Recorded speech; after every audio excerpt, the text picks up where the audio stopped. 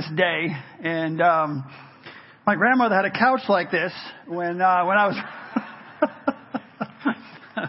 when I was growing up. Oh, hey, I just want to reiterate what Adam was saying just for a second, because I personally received emails from people within the church who received those gifts. And if you look at the swap wall back there, look at the right-hand side. That's where we put all of the gifts up for the people of our church, the missionaries. And they were wiped out. I don't think I've ever seen that happen before, where every single one was taken off the swap wall.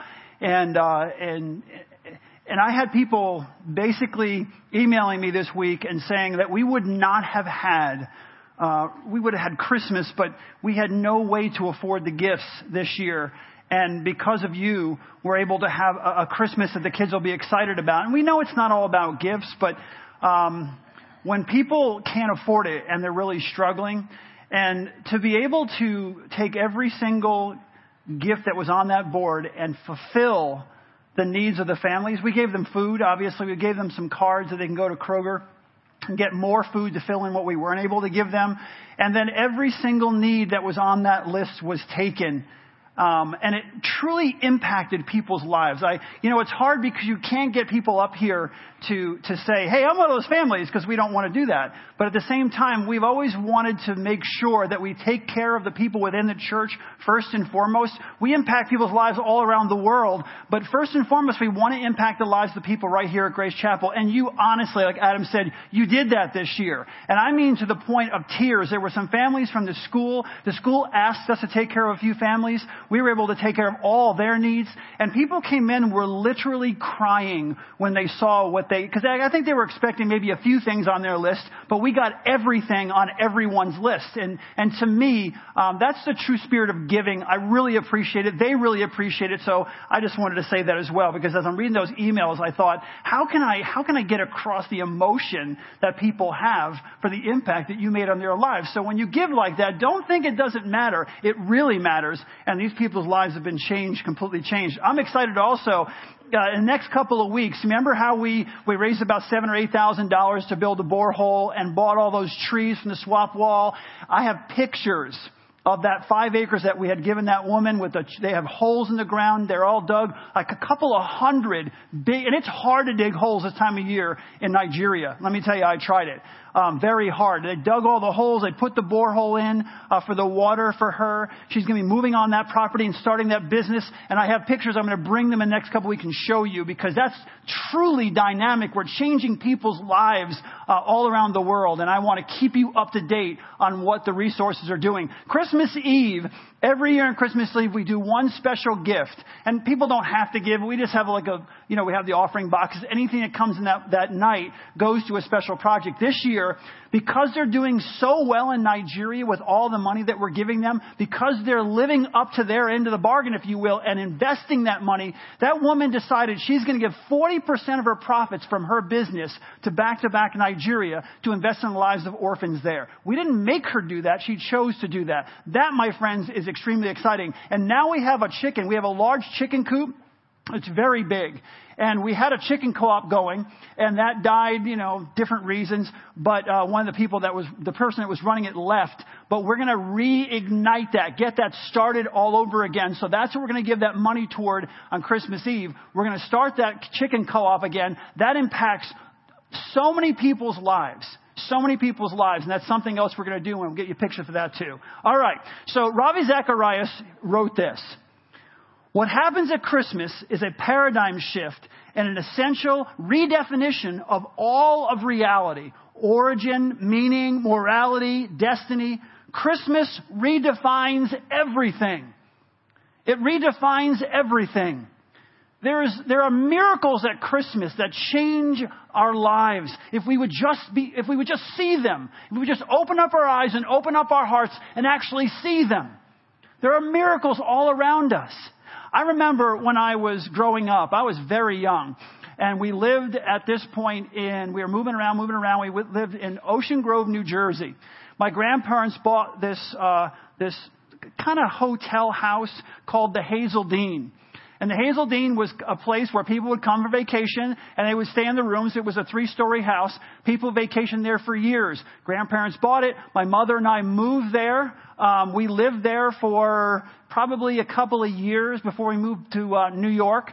And I remember my grandfather, who the story ends well with my grandfather, but all through my life, it wasn't very good. He was a very verbally abusive, obnoxious man who caused me a lot of grief growing up. Let me tell you the end of the story since I said that. My grandfather ended up dying of cancer, but the last few years of his life, we really were able to talk to each other on a different level. I became a pastor, and I was able to sit down and talk to him about the Lord. I was able to lead him to Christ. I baptized him in the hospital. And while he was dying, I was able to, and this sounds that doesn't sound very good, but I was able to clean the spit off of his face as he was dying. I was able to serve him, and we were able to connect on that level. So I have only fond memories of my grandfather now. Like I don't worry about these other things. The story is only to tell you my experience. But we were in the Hazeldean, and that was where we lived, and so I was doing my homework. I was very young, and my grandfather was there during the day while my mother worked, and he would oversee me while I was doing my homework. And he had this method of helping you with your homework, that if you got something wrong or if you didn't do it fast enough, there was this kind of impatient, aggressive response. So you can imagine being very little and having this adult standing over top of you, if you will, and you're more worried about what he's going to do if you don't get it right or if you don't do it fast enough than what you're supposed to be concentrating on. I didn't get a lot accomplished with him as a tutor. I didn't get a lot accomplished when he was watching me do my homework or when he was trying to teach me something when it came to, English or math or whatever else. Contrast that with a teacher I had, though, when I was in school. She was amazing. She had a different method to teach you. When she was teaching you how to read, I remember this. I remember sitting across from her one point at a desk, and she would take M&Ms, and she would have M&Ms on her side of the table. And any time she taught you a new word, how to spell it or how to read it or whatever else, if you got it right, she would slip you a few M&Ms. I would kill for those M&Ms. Okay? And she would, if I got the sentence right, she'd give me M&Ms. And it was only 1 or 2 M&Ms at a time, but your entire time you're staring across at the table, fixated on the M&Ms. And you're trying, your brain is like firing. You've got to get this right. You've got to get this right because of M&Ms. And M&Ms help you learn. They add sugar, to your brain. And it fires faster. And the faster, more M&Ms you get, the smarter you become in that situation. She had a different method to teaching. I learned so much. I wish I could remember this woman's name. I would love to call her or email her or Facebook her or something and say, you know what? You impacted my life by your unorthodox teaching method. What a contrast. What a difference. We've been in a series called Miracle Moments. And one of the miracles of Christmas is the miracle of the method. It is the miracle of God's method. The Bible tells us that God's method is very difficult for us to understand. It's very difficult sometimes for us to grasp. The Bible tells us that it's beyond, if you will, our comprehension in many areas. Beyond our comprehension. Paul writes this in Romans chapter 11 in verse 33. He says, "Oh, the depth of the riches of the wisdom and knowledge of God. How unsearchable his judgments and his paths beyond tracing out." His method is beyond our understanding. Many times it's beyond our understanding. Honestly, if you think about it, God's methods throughout history were very unorthodox, weren't they? Think about this. Think about the Gideon and the battle with the Midianites. Just go back and read that, right? How about if you're younger here, Joshua, right? And the battle of Jericho. Think about how unorthodox the battle of Jericho was. You march around the walls, you blow your trumpets, the wall comes crumbling down. Show me that in American history or anywhere else in history.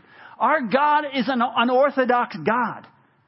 His methods are beyond our understanding sometimes. And I would say much of the time. If you were writing the story that we're talking about, Jesus' birth, if you were writing the story of redemption, if you will, I guarantee you would not have written it the way God did. I can guarantee you. You think about the whole story of Jesus' birth and then his death and his resurrection. We would not have written it the way God did. It was in one sense it was totally supernatural, but it was also very natural, if that makes sense. Jesus Christ, born in a very simple place. It was very, very simple. He came into the world as a helpless, defenseless baby. God the Son chose to be born to poor, humble parents. I was thinking about that as well this week. I thought about it before, but it kind of jumped in my mind. I thought, Jesus is the only one who got to choose his parents. Right? Fully God and fully man. God the Son chose to be born to poor and humble parents. If you think about it, if we were to write the story of Jesus' birth, if we were to if it was our responsibility to write that story, again, I tell you, we would not have written it the way God did. We would have Jesus born in a palace. He'd be born in a palace and the onlookers would be rich and powerful people. Those are the people that would adore him. Those are the ones who would be looking over and adoring him. It would be those who are rich, those who are powerful. And let me say, there's absolutely nothing wrong with being rich and powerful.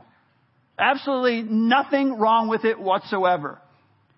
But in the world's eyes, if the world was going to tell the story, the world would write it this way. Jesus Christ was born to a king and a queen in an amazing palace surrounded by rich, powerful, adoring onlookers.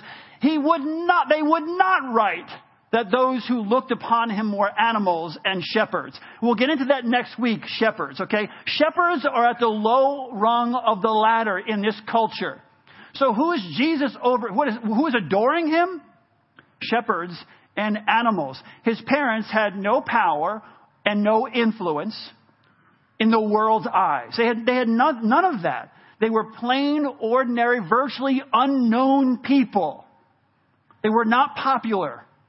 People did not know who Mary and Joseph really were, except the people in their own immediate family and some of their neighbors.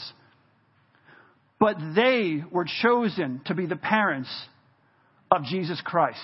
They were chosen by God to be his parents. Isaiah 55:8-9 says this, "For my thoughts are not your thoughts, neither are your ways my ways, declares the Lord. As the heavens are higher than the earth, so are my ways higher than your ways, and my thoughts than your thoughts."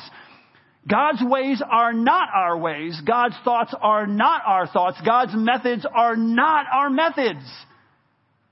And sometimes we don't like that. Sometimes we're frustrated by that because we don't understand how God seems to work these things out. What God's plan is. How many times you said to God, "God, this is your plan?" You're going through a really challenging, bumpy road in your life. You're saying, "This is your plan?" We don't always see it completely. And that shouldn't surprise us, though. It really shouldn't surprise us how God works, what God chooses. Think about God's choices throughout biblical history. Again, God chose Gideon. You go back and read that in Judges. God chose Gideon. What did Gideon say? Gideon said, we are the most insignificant clan, if you will. All right? We're the weakest, is the word they used. Weakest clan. And I'm the least in my family. So you're choosing the weakest clan, and then you're choosing the least of that clan in his family. That's what Gideon said. God chose David, a shepherd. Again, I'm going to explain shepherds next week and the cultural implication of all this. But God chose a shepherd, David, not his older brothers, to be king. Completely unorthodox. Completely. Out of the character of the time, not out of God's character, out of character of the time. Joseph is the second youngest of Jacob's sons, and he is the one that God chose to save his family.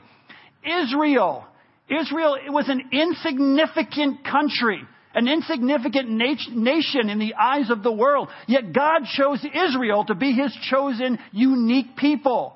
Bethlehem, really?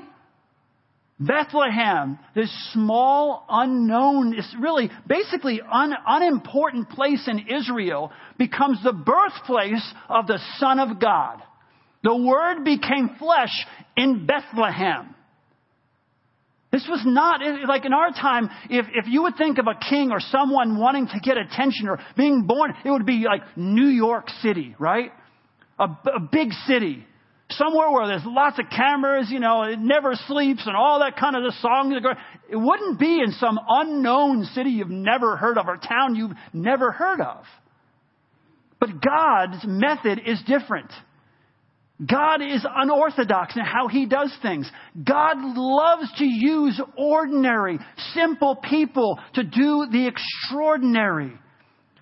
See, God doesn't look at things the way we look at them. In 1 Samuel chapter 16 and verse 7, it says this, "But the Lord said to Samuel, do not consider his appearance or his height, for I have rejected him." I want you to think about this. I want you to think about all the studies you've ever seen about how people choose to who's the good person, who's the bad person, who's the leader, who's the when they do studies on, you show a person's face, you show another person's face, you show a person's appearance, you show another person's appearance, right? That's how people choose who they're going to follow, who they think the hero is, who they think the nice person is, who they like, who they dislike, by appearance for the most part. And this is what he says. "But the Lord said to Samuel, do not consider his appearance or his height, for I have rejected him." The Lord does not look at things people look at. People look at the outward appearance, but the Lord looks at the heart. Do you see a pattern here? Do you see a pattern here? Now, God uses everyone. God can use He wants to use everyone. He gives people resources. He gives people what they have. But God uses everyone. But look at the pattern here.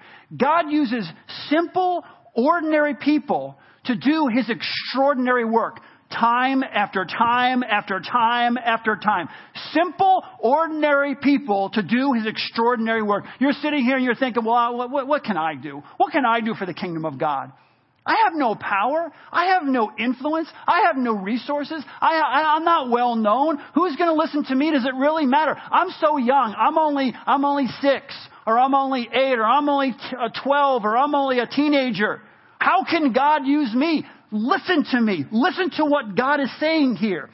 It is a pattern of God to use simple, ordinary, sometimes very young, sometimes very old, all in between, simple, ordinary people to do his extraordinary work. That's how he does things. It is the miracle of the method. It is the miracle of how unorthodox our God truly is. That's why we're confused even today. When God makes decisions, and we're confused about his decisions, we're confused about his methods. That's why we're confused even today, because we sit back and we don't sometimes know the Word of God as we should. Because if we truly knew the Word of God as we should, as we go through personally, because this is all personal, as we go through this personally, we go through the rocky points in our lives, we can look back and say, wait, that's how God works. God works through all the circumstances of our lives. God is weaving together all these things in our lives to bring about his will for our lives and his kingdom. God uses us, but we get confused by that. We're confused by the methods. We're confused by the decisions. In Luke chapter 2, verses 4 through 7, I'm going to pull it up here.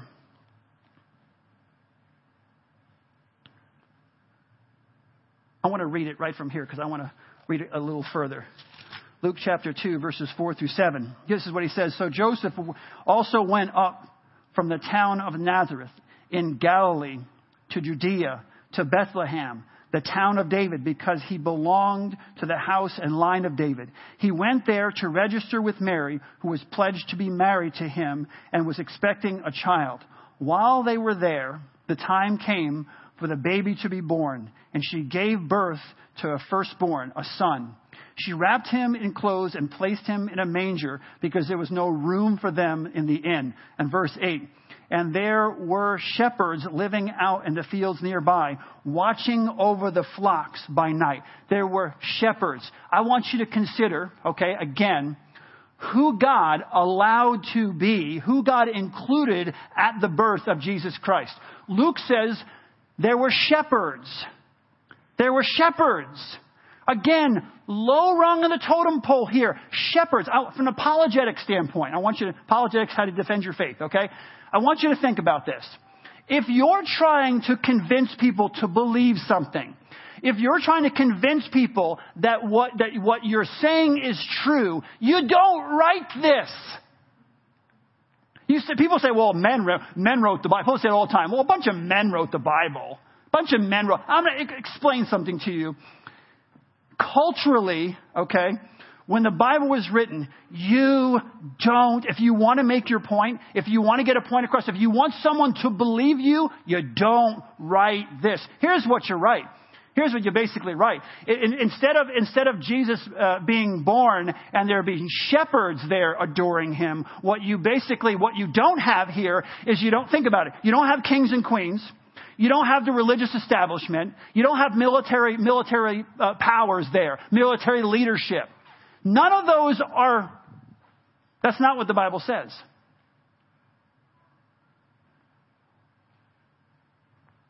Who's there right the birth? Who did God invite? Shepherds. He chose simple shepherds to unveil his plan of redemption, to unveil his plan of salvation. The more you think about that, the more incredible that story actually becomes. The more the miracle of the method, the more significance that truly takes on. He uses ordinary people to accomplish extraordinary tasks. I want you to think about something else. Think about the birth of Jesus Christ. Jesus lives his life, and then now he's going to go to the cross. Think about Jesus' death and resurrection. Jesus is resurrected. Who are the first people that he appears to? Women. Okay? Again, in God's eyes, women and men equal. Okay? Equal. In God's eyes. Culturally, not at all. Okay? If you're just writing this and you want someone to believe your religion, you're trying to trick people, you're trying to coerce people, whatever the case may be, you don't write that Jesus was born and he was placed in a manger, okay? Surrounded by animals, and then some low-life shepherds come along, okay? Lower rung of the cultural, status here. They're there, and they're going to be the shepherds are going to be the ones to reveal God's plan of redemption, salvation to the world. That's a great idea. That's a great plan, culturally. Then, at the resurrection of Jesus Christ, let's double down on this. Now when Jesus appears, who does he appear to first? He appears to women. Culturally, in court, their testimony wouldn't even hold up in court. So if you were making something up, if you were trying to trick people into believing something, you wouldn't write either one of those things. But in God's eyes, the shepherds were men. Humble men. They were equal with everyone else. In God's eyes, women aren't lesser. They're not lower than men. They're equal with. So even though the culture would have written it one way, God did what God did. He told the truth. Who were the first ones to see? Who were the first ones that Jesus appeared before?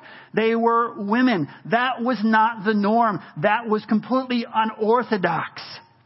When Jesus picked his disciples, his leaders who were going to take the message, the gospel into the world, who did he choose? Who did he choose?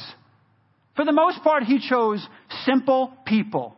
Very simple people. Listen to what Paul writes in 1 Corinthians chapter 1, verses 26 through 29. Brothers and sisters, think of what you were when you were called. Not many of you were wise by human standards. Not many of you were influential. Not many were of noble birth. But God chose the foolish things of the world to shame the wise. He chose the weak things of the world to shame the strong. He chose the lowly things of the world and the despised things and the things that are not to nullify the things that are, so that no one may boast before him. God's methods haven't changed. God still uses ordinary people to do extraordinary things to build his kingdom. That is good news for us. God uses the rich and the powerful who love him to influence culture, to make a difference in the world. He uses them because they're humble. You can be rich and you can be powerful and you can be famous and you can be humble, and God will use you. You can be poor and you could be someone that no one's ever heard of. You could be a simple person. You don't have to be flamboyant and outgoing and all. You don't have to be any of those things. But if you have a humble spirit and you want to be used by God, God wants to use you. He'll use anyone. And here's the amazing thing. This is what it says at the end. Listen to this. To nullify the things that are, so that no one may boast before him. God loves to use people who give him the glory. God loves to use those people. So that when something happens, they say, wait, I grew up with that person. I know that person. How could they have accomplished that? How could they live their lives in that way? And the only answer is, something powerful must be working in that person's life. Something dynamic must be going on in that person's life. See, in God's economy, listen to this. In God's economy, availability far outweighs ability.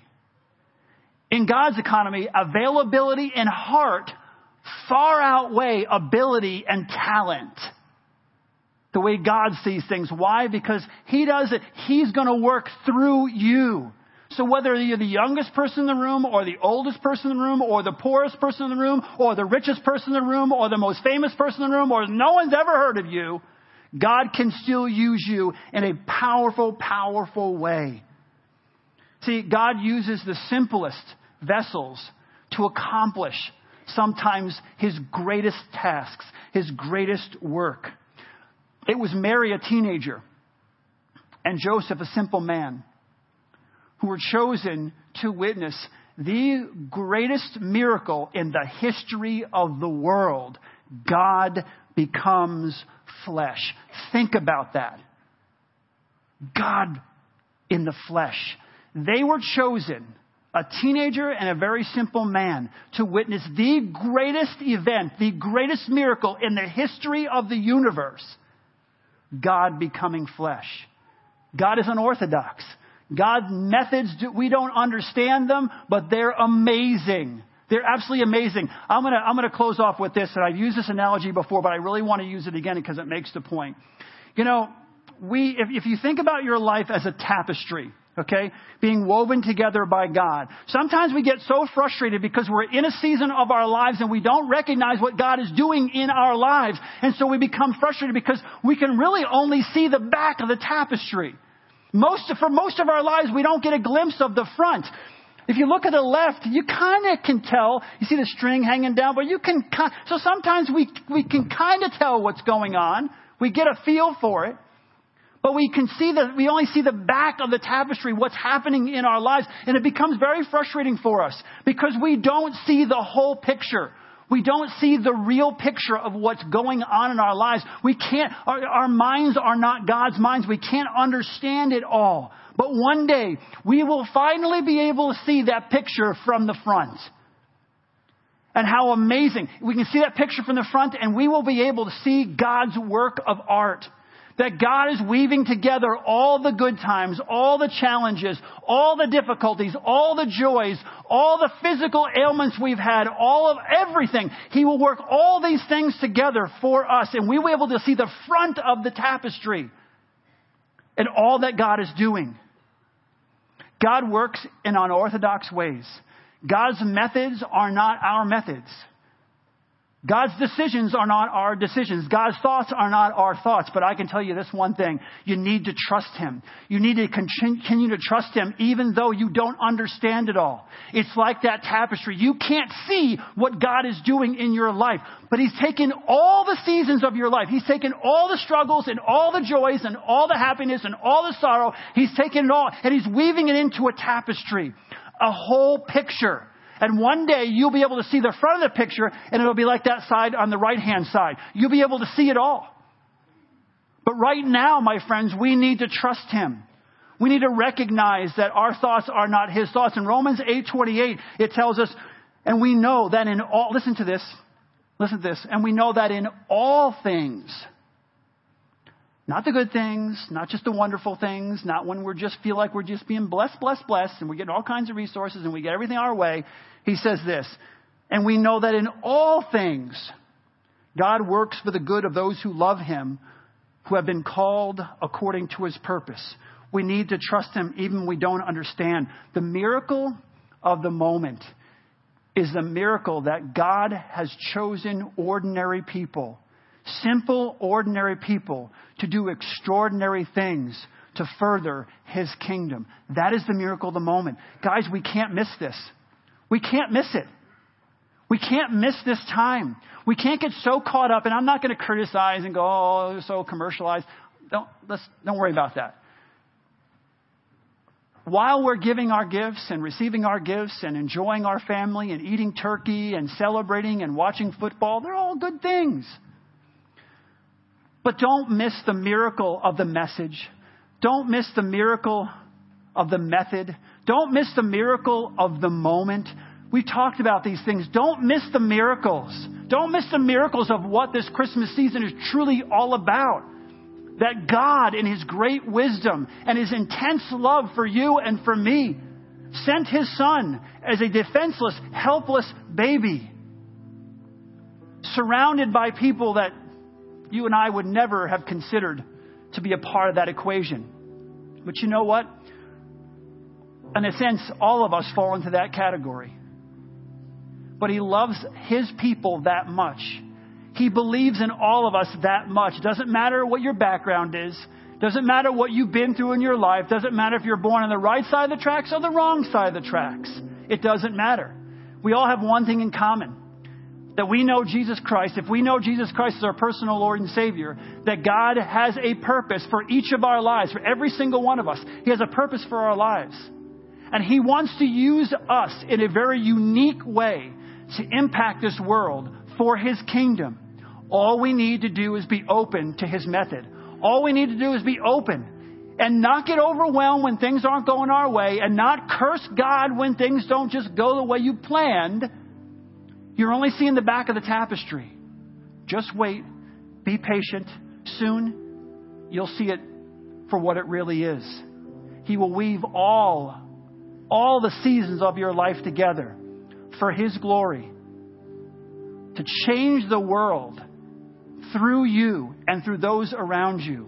We just need to be ready for the miracle of his method. We need to be aware of it. We need to take it in and own that. The message, the method, the moment, all those things. Let's not forget them. And let's celebrate them this morning as we take communion. We're a family, and I want to celebrate this as a family. I want to stop. The Bible wants us to stop and just reflect on who Jesus Christ is and what he's done for each of us. Wherever we come from, whatever our background, Jesus Christ loved you enough. You know, I love this. You're no more than a forgiven sinner, but you're nothing less than someone Jesus died for. You personally. Jesus gave his life for you. So let's celebrate his birth and let's celebrate his life. And let's celebrate what he's done for us. I'm going to read from 1 Corinthians. In 1 Corinthians chapter 11, starting in verse 23, I'm going to read that to you. And after I'm done reading, I'm going to pray for both the cup and for the body, the bread. After I'm finished praying for the body and for the blood, the cup, after that, you can get up from your seat. You can go back and you can take the cup and you can take the bread. You can just sit back down here, or you can come to the front and you can pray. Whatever the Holy Spirit leads you to do. But when I'm finished praying, you don't have to wait for anybody else. Just go, receive that, come back here. If you don't belong to our church, it doesn't matter. If you know Jesus Christ, you're welcome to take this with us. If you're younger and you know Christ, you can take it. If you're older and you know Christ, you can take it. As long as you have that relationship with Jesus Christ, you are welcome to take this with us. So let me read from 1 Corinthians chapter 11, verse 23. It says, "For I received from the Lord what I also passed on to you. The Lord Jesus, on the night he was betrayed, took bread. And when he had given thanks, he broke it and said, 'This is my body, which is for you. Do this in remembrance of me.' In the same way, after supper, he took the cup, saying, 'This cup is a new covenant in my blood. Do this whenever you drink it in remembrance of me. For whenever you eat this bread and drink this cup, you proclaim the Lord's death until he comes. Therefore, whoever eats or drinks the cup of the Lord in an unworthy manner will be guilty of sinning against the body and blood of the Lord. A man ought to examine himself before he eats of the bread and drinks of the cup. For anyone who eats and drinks without recognizing the body of the Lord eats and drinks judgment on himself. Before I pray, here's what God is saying. If you've got some issues in your life right now, you have some sin in your life you haven't confessed, take some time this morning to confess it. Ask God to forgive you. Just ask God to forgive you. Don't let your emotions stop you from taking communion. Bow your heads. Ask God to forgive you for whatever sins you have not confessed already, and then take communion. It's not a guilt trip. It's a God who loves us and says, I'm here waiting for you. And He will receive your repentance. He will make you whole through the body and blood of Jesus Christ. He will make you whole, and we can take it together. Let's bow our heads in a word of prayer. God, we thank you for this body, your Son's body, which was given to us.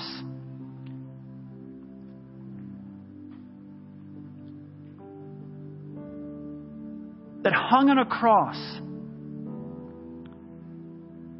That we can have a relationship with you. We thank you, Lord God, that we can offer up our bodies as living sacrifices, holy and pleasing to you this morning. May this be our spiritual act of worship. Father, we thank you for the cup, which symbolizes your blood.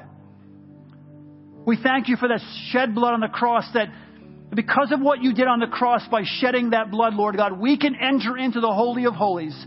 We can come to you in prayer. We can stand before you, Lord God, and ask for forgiveness, and you will give it to us. So thank you for the blood that was shed for each one of us, that we could have that intimate relationship with you.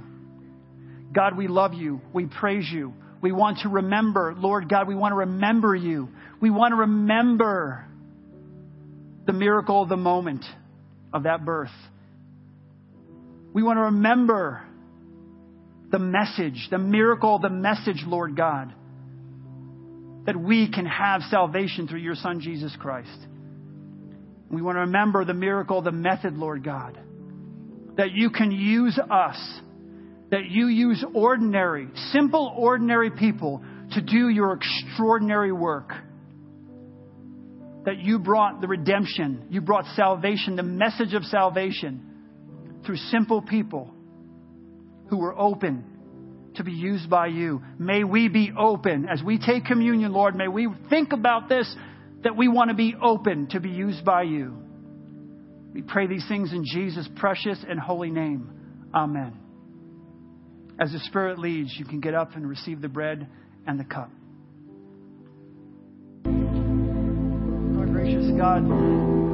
Our gracious God and Heavenly Father, we just come before you with humble hearts, asking, Lord God, that you would use us wherever we find ourselves in our lives right now, Lord God. We pray that you would use us. We submit ourselves to the miracle of your method. We're excited about the fact that we worship an unorthodox God who does things the way He chooses to do them and uses people the way He chooses to use them. And God, we're grateful for that. Knowing and anticipating how you're going to use our personal lives to impact your kingdom, this world, with the love of your Son, Jesus Christ, in whose blessed and holy name we pray. Amen. Merry Christmas. Have a great week. We'll see you Wednesday night at 5.